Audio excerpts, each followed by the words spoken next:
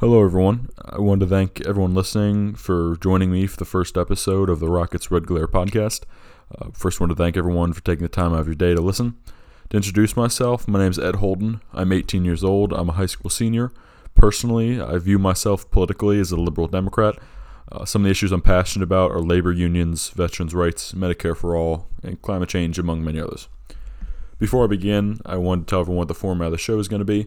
There's going to be an issue that I'm going to talk about from the majority of the show, and then towards the end, I'm going to talk about and give my own opinion on some listener-submitted topics. So, to begin with, I want to talk about an issue that's on everyone's mind. The coronavirus, also known as COVID-19. Currently, in my home state of Delaware, there are 213 cases. In the United States, there are well over 100,000 cases in the United States alone.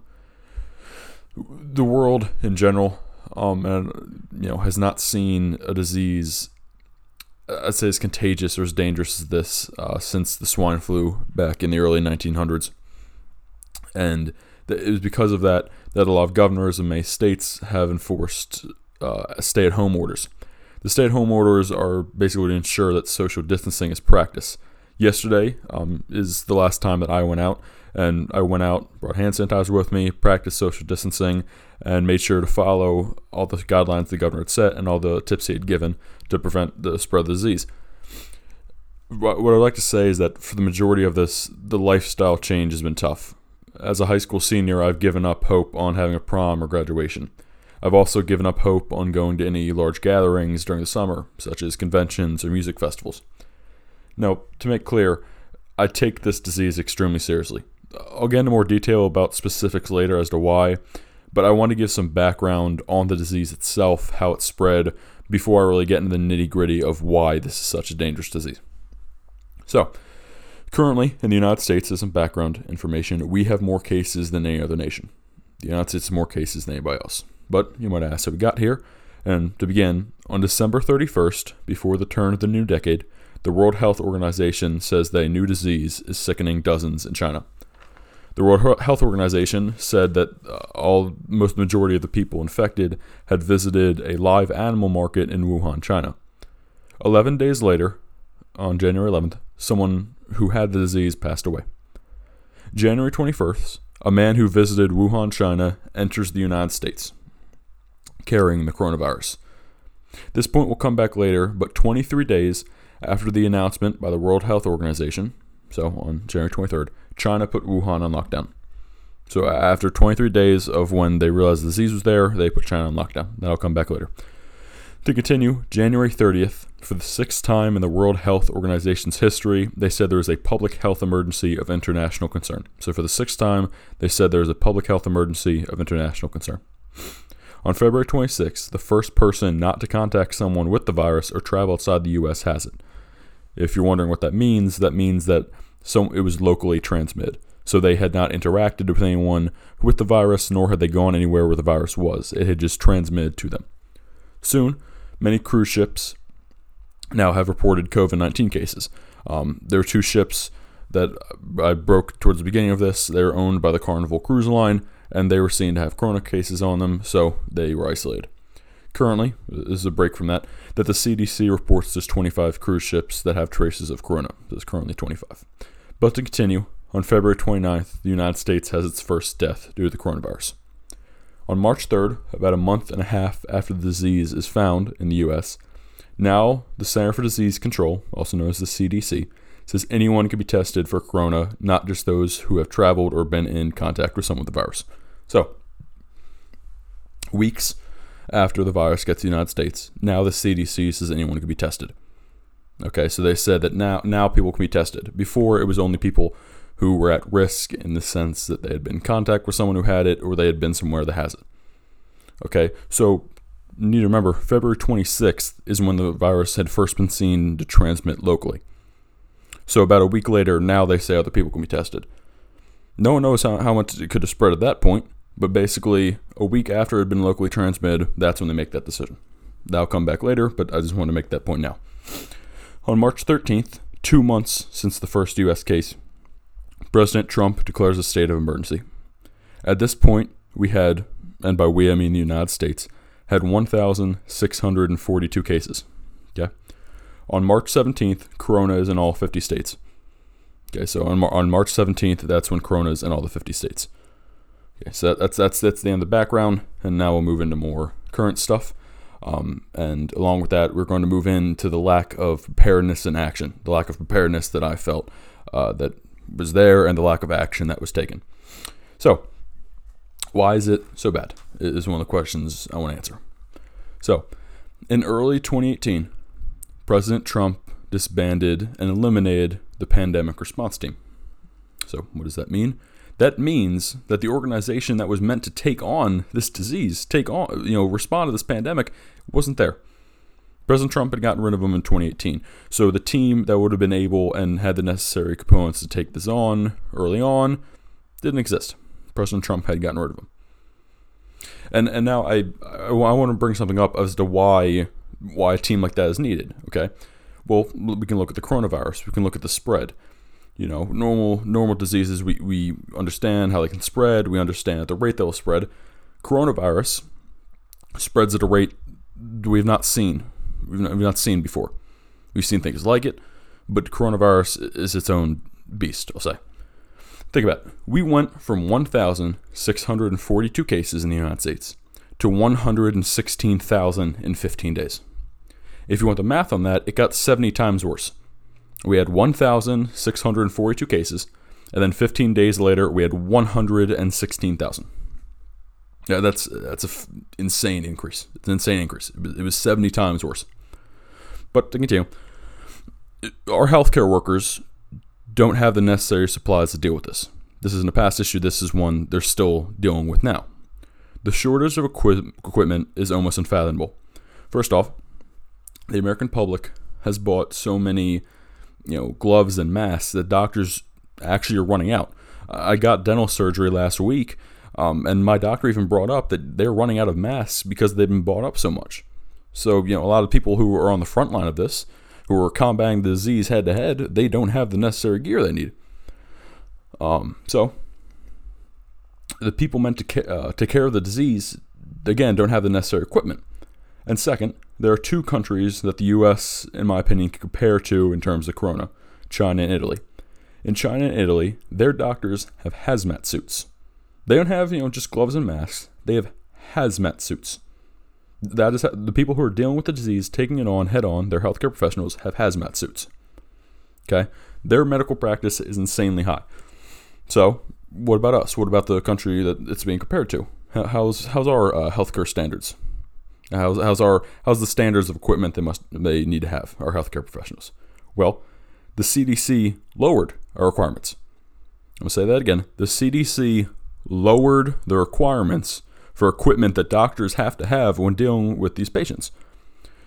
China and Italy have hazmat suits. They've taken the full precautions needed. Their standards are insanely high, but necessary. The CDC, the Center for Disease Control in the United States, lowered it. So when we had something that spreads at such an abnormal rate, and that is so serious, the CDC said, no, we're going to lower the standards of the equipment our doctors have to have, which I find completely deplorable. That's absolutely insane. You do not lower the standards when you are faced with a disease that spreads at such a high rate that is so dangerous. You don't lower your standards. You raise them. So, before I go on, I want to say we owe our medical professionals an exuberant debt of gratitude as this crisis continues. An exuberant debt of gratitude. They are on the front line taking on this disease. That needs to be remembered. That they are on the front line. They are the ones taking on this disease. So, now on to the point of a lack of action. Why do I feel that this administration took a lack of action? Well, for two reasons. First off, comparatively, we are nowhere near where China is in terms of the preparedness and the actions they took. Okay, China built a fully functioning hospital in 10 days. They built a fully functioning hospital for these patients in 10 days. What are we doing? Well, the Center for Disease Control is lowering our standards for what we need. China is raising them to an insane level because they see the severity. We're lowering it. We're lowering the equipment needs of our doctors. So, Along with that, when the disease broke out in China, 23 days later, they put Wuhan on lockdown. They found this where the disease is coming from. They put it on lockdown. Okay, and before I go on, I want to say China is 100% not. It was 100% guilty in some of this. Okay, they did not handle the disease well to begin with. However, the difference is that they quickly realized the severity and they moved from it. Okay, that's the main thing. We did not quickly realize the severity. We didn't. Okay, when President Trump declared the state of emergency, only 16 states had closed schools. Okay, not even half. 16 states had closed schools, and decided to do that.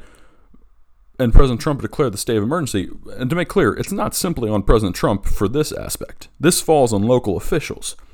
But I'd just like to say, again, China, while they completely messed up in the beginning and they need to be held accountable for that, they realized the severity quickly. We did not. Okay, we did not. And we still are not taking it as seriously as we need to. So, to continue. I'm now going to bring up a few points that hopefully will tell you how bad the situation could be in the United States. Okay? So first, as I said before, the United States has the most coronavirus cases in the world. Okay, we're the country with the most coronavirus cases. We have a population of 327.2 million people. China has a population of 1.386 billion people. They have 4 times our population with even more land area. And we have more cases. Not to mention, it started in China. But because they took it seriously, and they took the steps to stop the spread, they're able to lower their case amount. Okay? We overtook them. We have 4 times less people. And they are a larger country in terms of area, yet we have more cases. We have more cases. Okay? Because we did not take it seriously enough, and we are not taking the proper precautions that we need. So now, the second reason that I feel there was a lack of action was in terms of policy. Okay? First, the initiative taken for testing is deplorable. Our labs cannot test at the rate needed. Our president and his administration say that they'll be able to pump out the tests that they need. They'll be able to get it out quickly. However, the steps taken to ensure that is little to none. Okay?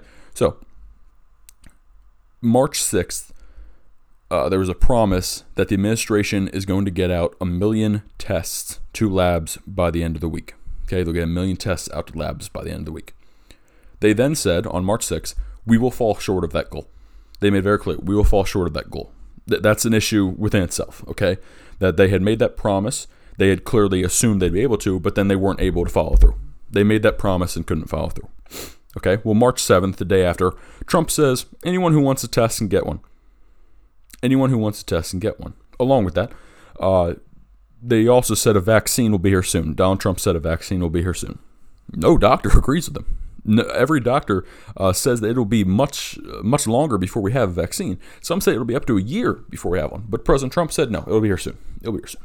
And listen, I don't have an issue with the President of the United States calming his people. Okay, I don't have an issue with that. I understand why Donald Trump needs to take steps to calm his people and make sure no one is, losing their minds. Okay, but hear me out. You cannot lie to the American people. You can take the steps to calm them, but do not lie. The minute you lie is when people are going to say, okay, our own government's lying to us. What the hell is going on?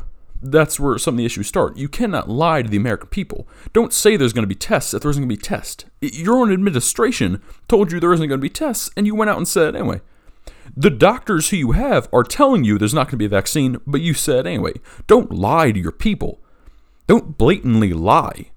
That's absolutely deplorable. Do not lie to your people. Okay? But now we can move to literal policy. We will move to the Senate and the House. Okay? Senators and representatives have come out saying that we need direct payments to American families. However, they do not agree on the amount or how to divvy this up. Okay? The difference in how they want to divvy it up and the amount is pretty much split directly down party lines. Okay? So, many bills have been brought up in the Senate who will be focusing on, and many have failed. The Senate is who we'll be focusing on mainly for this. They failed the bills because of split decisions on how to give aid. Republicans wanted aid to families, small businesses, and they wanted to give buyouts for large corporations. Okay, the Democrats said that money for big corporations should be given to the people.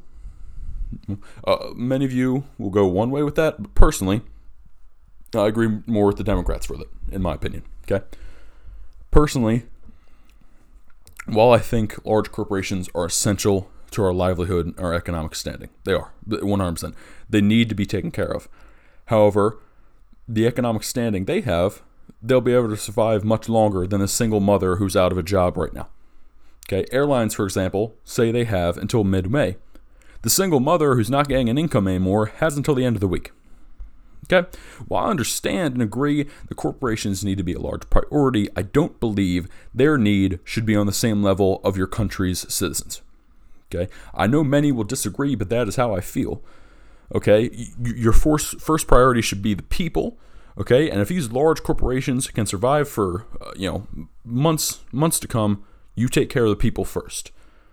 Okay, take care of the people first, then move to the corporations. The corporations will be a necessity, but you need to focus on the people first. Okay, so Democrats shoot down a bunch of relief bills. Okay, the Democrats are the ones who shot it down. The Republicans put forth a lot of bills, but because the Democrats did not believe in a lot of the buyouts, they shot it down. Okay, the Republicans say the people need help now. We don't have time for you to shoot down these bills. The people and businesses need aid. Okay, well, in an inspiring moment of unity, both sides negotiated. And what we got is the Coronavirus Aid, Relief, and Economic Security, also known as the CARES Act. It gives millions of Americans direct payments, expands unemployment insurance, and sends money to businesses and hospitals. So, while Senator McConnell, the majority leader, called it a Republican-leaning bill, I would say I agree with Chuck Schumer that this bill gives direct payments to families and also expands social programs. And if that is what Republican is now, I'm in shock. If anyone doesn't know, the Republican Party is meant to be the party of small government. Okay, the party of pull yourself up by your bootstraps mentality. And listen, the Republican Party has been leaning more libertarian. There starts to be a shift towards more right-leaning libertarianism. However, currently they're still seen as the party of small government. And if this bill clearly is the opposite of small government, this is 100% a big government bill. It's expanding social programs and giving direct payments. This is in no way a small government bill. Don't call it Republican leaning because it frankly isn't. It's 100% Democratic leaning.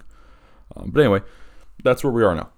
Okay, that's where we are now for this bill, and that's where we are for the social programs that are going to come out. The direct payments and also the expansion of unemployment insurance. So now we're going to move on to viewer submitted topics. Okay, so these are submitted by the people listening. And before I begin, I want to say a lot of people mentioned climate change, reparations, and abortion. They deserve an episode all on their own.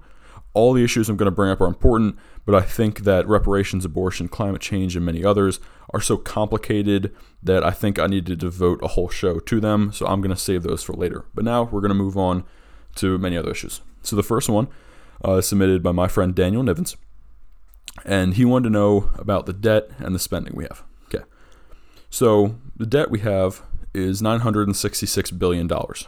Okay, and to pay off that debt, we have borrowed $23 trillion.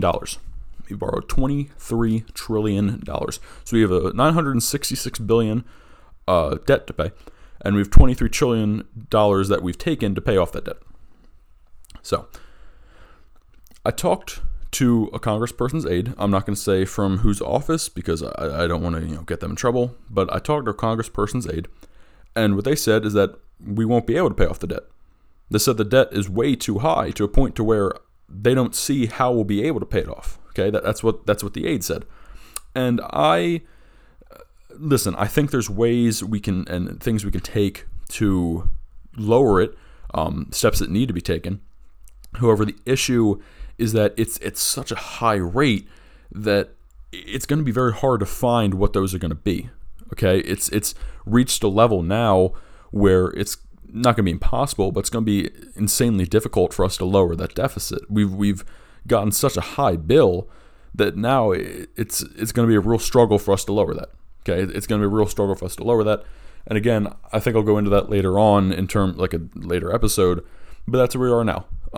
It's been put on the back burner, as many issues have, because of Corona. But I think when everything restarts, I should say, or like, business will start back up and we move on to other issues, I think the deficit and debt needs to be looked at. But anyway, next topic is submitted by Bryce Robinson, and he wanted to know about the racism towards Chinese Americans. So, if you don't know, there has been blatant racism towards Chinese Americans as of late. People have been calling the virus the China virus, which, if you don't know, is extremely insulting to many people of Chinese descent and Asian Americans in general. Okay, you are going after an entire group of people when you call it that. And many people, they've said, well, calling it the China virus, attacks President Xi, it goes after him, and goes after China for not handling this well. Well, a few things. One, no, it doesn't. President Xi does not care about you calling it the China virus. I can guarantee he probably doesn't even know that it's a thing. Okay, it will not face him whatsoever. And again, all this does is hurt people. Okay, when you call it the China virus, you are hurting groups of people for no apparent reason. Personally, I don't see the issue with calling it by its actual name, coronavirus COVID-19. It's its name. It's what you should call it. Don't come up with a nickname for some harebrained theory that you think it's going to attack someone who it's not. Okay, you're not going out and going against the establishment and rebelling against the Chinese government. No, you're not. It's bigoted.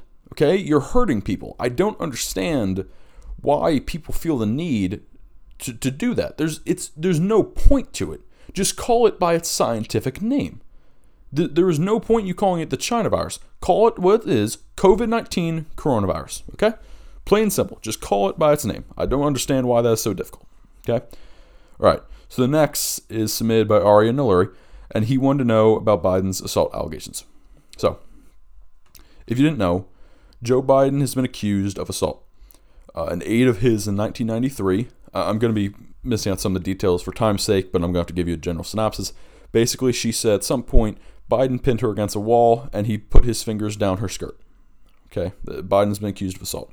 Now, as of late, it has not gotten full-on mainstream attention. There have been, I would say, pretty mainstream news outlets that have reported it. Fox News, Vox News, the rhymes. But anyway, the allegations have not been taken, as I would say, too seriously, which I see as a major issue. Okay, we just had a Me Too movement that discussed why it is such an issue to ignore these allegations. Okay, but for some reason, we're doing what we've been warned against and what we talked about for so long. We're taking steps back here. Listen, these allegations need to be taken seriously. Okay, they need to be taken seriously. We cannot ignore this. This is an allegation by someone who broke down the podcast, who had a serious story put towards them, and we cannot ignore it. Okay, the issue is it's her word versus his, because there have not been any aides who have come out to say that this didn't happen. Okay, or sorry, to say that it did happen. Is that clear? There have been no aides to come out to say it did happen. All right, and also Joe Biden's campaign came out and said, "Oh, this 100% did not happen. This is completely disgraceful that you were trying to say this. This is not true at all." Okay, it's pretty much his word versus hers. Okay, but I think for this to be taken more seriously, there's going to be, people need to contact other aides to ask them, hey, do you think this happened? Did he ever act like that in front of you? And I think that's the only way this allegation is going to be taken more seriously. But again, we learned from the Me Too movement, you cannot ignore this. Okay, you cannot ignore these claims of men and women who have been assaulted. You shouldn't ignore it. And we've learned that, and I don't understand why now we're going to allow it to happen. Okay, you cannot say one thing then do another. If we said, okay, when you take this seriously, take this allegation seriously. Take it at face value. Take it seriously. Okay, it's all I'm going to say. All right. Next is on to what foreign and domestic issues are the United States currently facing, and that is submitted by Hayden Miller. Corona. Corona does not discriminate who it goes after. It is currently the biggest issue that we are having to deal with. foreign or domestic.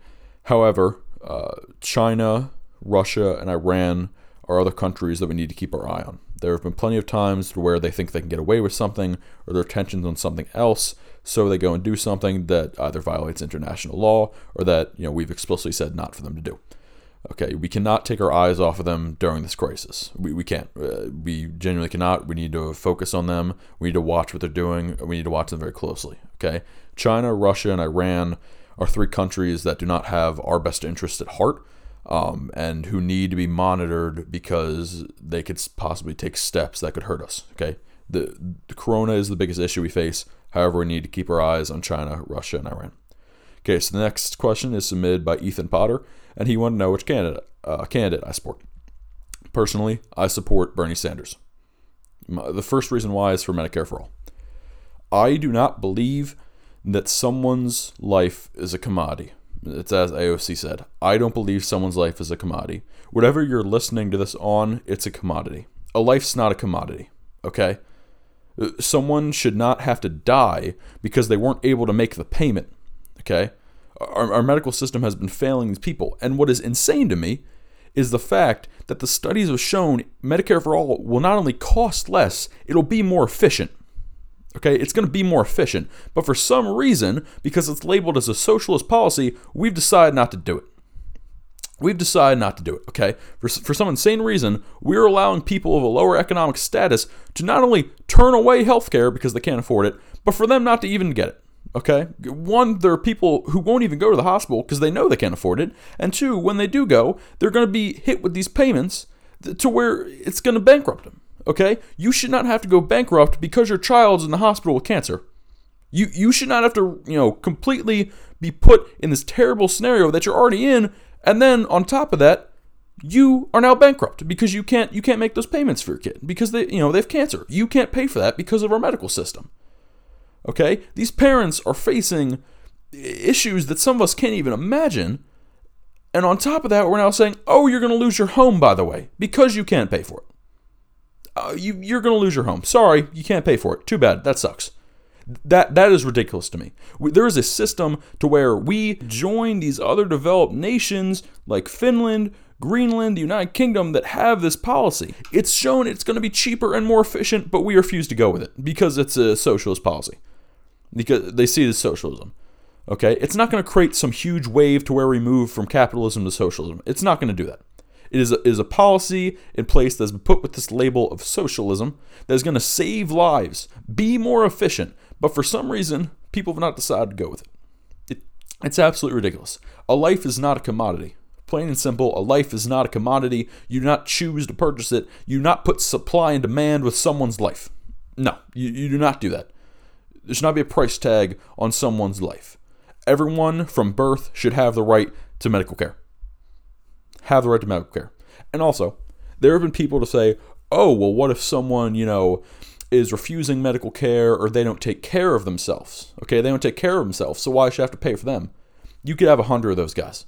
If I'm taking care of the single mother who has to raise all her kids on her own, and I'm taking care of her health concerns, if I'm taking care of the child with cancer whose parents are crying because not only is the child of cancer, they're going bankrupt. If I'm taking care of them, I don't care about the people who aren't taking care of themselves. That's fine. I'll pay for them. I want to take care of those people. Those are people who need our help. Okay? We need to think about the people in these desperate scenarios. And it's not like, oh, there's like 100 of these people who don't want to take care of themselves and one of these issues. No. There is the majority of these people are being put in scenarios in which they're going to go bankrupt because they can't make these medical payments. And it is absolutely ridiculous that we have not taken care of them with Medicare for All. That's the first reason I support Bernie. I believe in Medicare for All. I stand firmly with it. Okay. Next is his consistency. A lot of the issues that we're talking about, such as Medicare for All, are issues that Bernie has always been consistent on. He hasn't changed his beliefs on. In 2006 and 2008, politicians started to make a switch to support LGBTQ people. Okay, support the right to gay marriage. Obama himself, in 2006, Barack Obama said gay people should not be allowed to be married. Once the polls changed and the polls showed more Americans want that, that's when he started to change what he said. Okay, Barack Obama made the change when the polls made the change. Bernie Sanders in the 1980s held a rally for LGBTQ people. His consistency is insane. Okay, he hasn't switched up on these issues. And I believe we should have someone who's been fighting for the same issues all their life in the White House. To deal with these issues, we need to have someone who's been consistent. No one's more consistent than Bernie Sanders on these issues. Bernie Sanders has been consistent on all of these. And I think that's something that needs to be taken very seriously. Because why do I want someone who's, made the switch 10 years ago? No, I want the guy who's been saying the same thing, who's been talking about the issues that this politician just made a switch on. I want the person who's been doing that for decades. And that's Bernie Sanders, plain and simple. His consistency and his, record in maintaining that consistency is unbeatable. No politician can come to it. Again, one of the other reasons is I think he has a better chance. Okay, the Democratic Party has believed that if we put a moderate up there and a moderate against someone, they have a better chance of winning because, we don't want to shake the establishment. We don't want to put in someone with this huge change. Let's go with the moderate. Let's talk about some of those moderates. John Kerry, moderate candidate. We put him in. He loses. Hillary Clinton, moderate candidate. We put her in. She loses. Moderates don't win. It's plain and simple. Let's talk about the person who beat Hillary Clinton, Donald Trump. Donald Trump was not the safe candidate for the Republican Party. His entire thing was, I'm going to shake up the establishment. They put him up. He wins. Why? Because he said he was going to shake up the establishment. That's what he said. People believed he was going to do it, so they elected him. And he beat the moderate. So we need to stop going with the safe bet. Let's talk about the last Democratic candidate to win, Barack Obama. He was not seen as this moderate candidate. He was seen as, I'm going to bring on change. He was seen as this progressive who was going to bring on the change. First African-American president in history. He was going to have a healthcare system, Obamacare, to help these people. Okay? He was seen as the progressive. He wins. When we put the moderates up, they lose. Look at the record. When the moderates go up, we lose. When we put in the progressives, we win. And Bernie Sanders, in my opinion, is going to bring on... He's the candidate to where I think people are going to think he's going to bring on the most change, and because of that, I think he has the best chance of winning. Moving on. This question is from my friend Desiree. She asked about Maryland state prosecutor dismissing nonviolent crimes. Okay, so in Maryland, the state prosecutor said that prosecutors cannot prosecute nonviolent crimes and also released some prisoners of nonviolent crimes. Okay. First, my belief on the severe prosecution of nonviolent crimes is a whole nother thing. That'll be another episode. But do I agree with Maryland doing this? Yes, I do. The coronavirus in prisons, you got to remember, these people can't the coronavirus is here, let me move away from it. No, they're locked in. If it gets into prisons, it's going to get all around them. And that's a major issue. So yes, I agree with her. You cannot leave these people in there who in my opinion don't really deserve to be there in the first place. So yes, I completely agree with her. I also agree of her saying that people should not prosecute the nonviolent crimes in Maryland. I completely agree with that. Okay. Next question is from Elias Ansa, who asked about the significance of political parties. So, political parties, they allow people with mutual beliefs to work under one label, okay?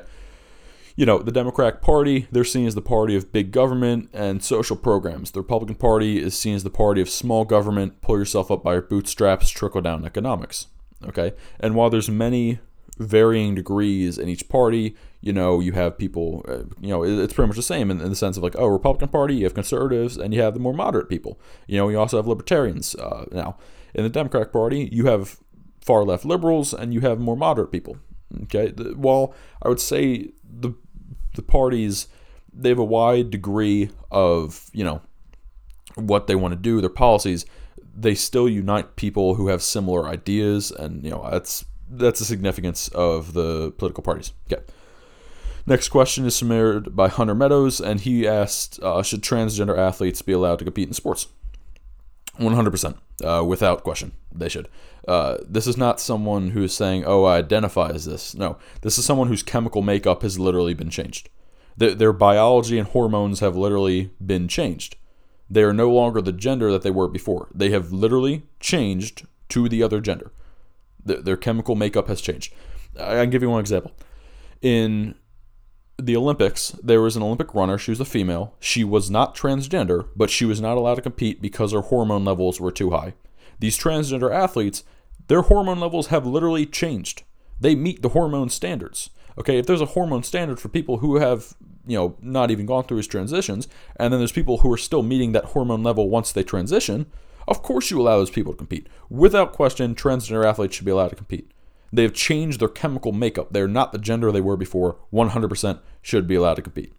Okay. Next question. What are some of the flaws of the two-party system that was submitted by Claire Rader? Here's the thing. One-party system, that can't exist. One-party system doesn't work. That was the USSR. That completely failed. Okay? And, multi-party system besides the two-party system. The issue with that is that, there's a lot of issues that some of these parties will agree on, but because they're not under the same roof, they're going to disagree with it. Okay, I can give you a perfect example. In the Democratic Party, AOC and Joe Biden, AOC has said, how are me and him in the same party? In any other country, we wouldn't be in the same party. That is true. In any other country, you wouldn't be in the same party. But if you look at how they voted, they usually vote the same. Why? Because they have the same basic beliefs when it comes to these parties. Okay, when it comes to how they feel things should be dealt with. Okay, the two-party system has flaws in the sense that it doesn't really allow newer ideas to come through, like third-party candidates. But I'll bring this up, okay? Libertarian Party. Third biggest party in the United States, okay? It comes in, all right? And, people are going to say, oh, two-party system doesn't allow new ideas. Republican Party is shifting more to the Libertarian Party to have more libertarian policies. That shows, hey, they had a movement so large, the Republican Party is changing for it. And the Democratic Party. The Democratic Party is going more, progressive and more liberal because of the huge change we've had. It's going more to the left.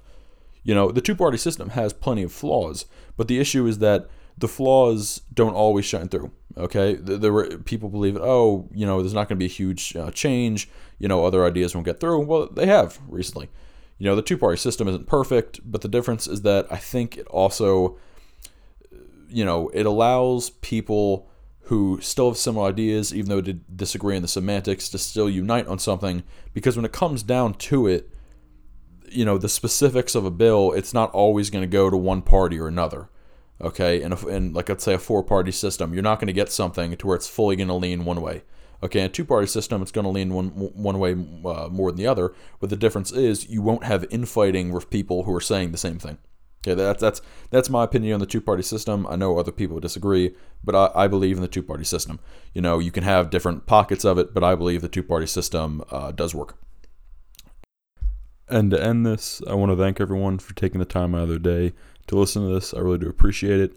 We're going to keep talking about issues that you care about and that I care about in the next episode next week. But again, I want to thank everyone for choosing to listen to the Rockets Red Glare podcast, and have a wonderful day.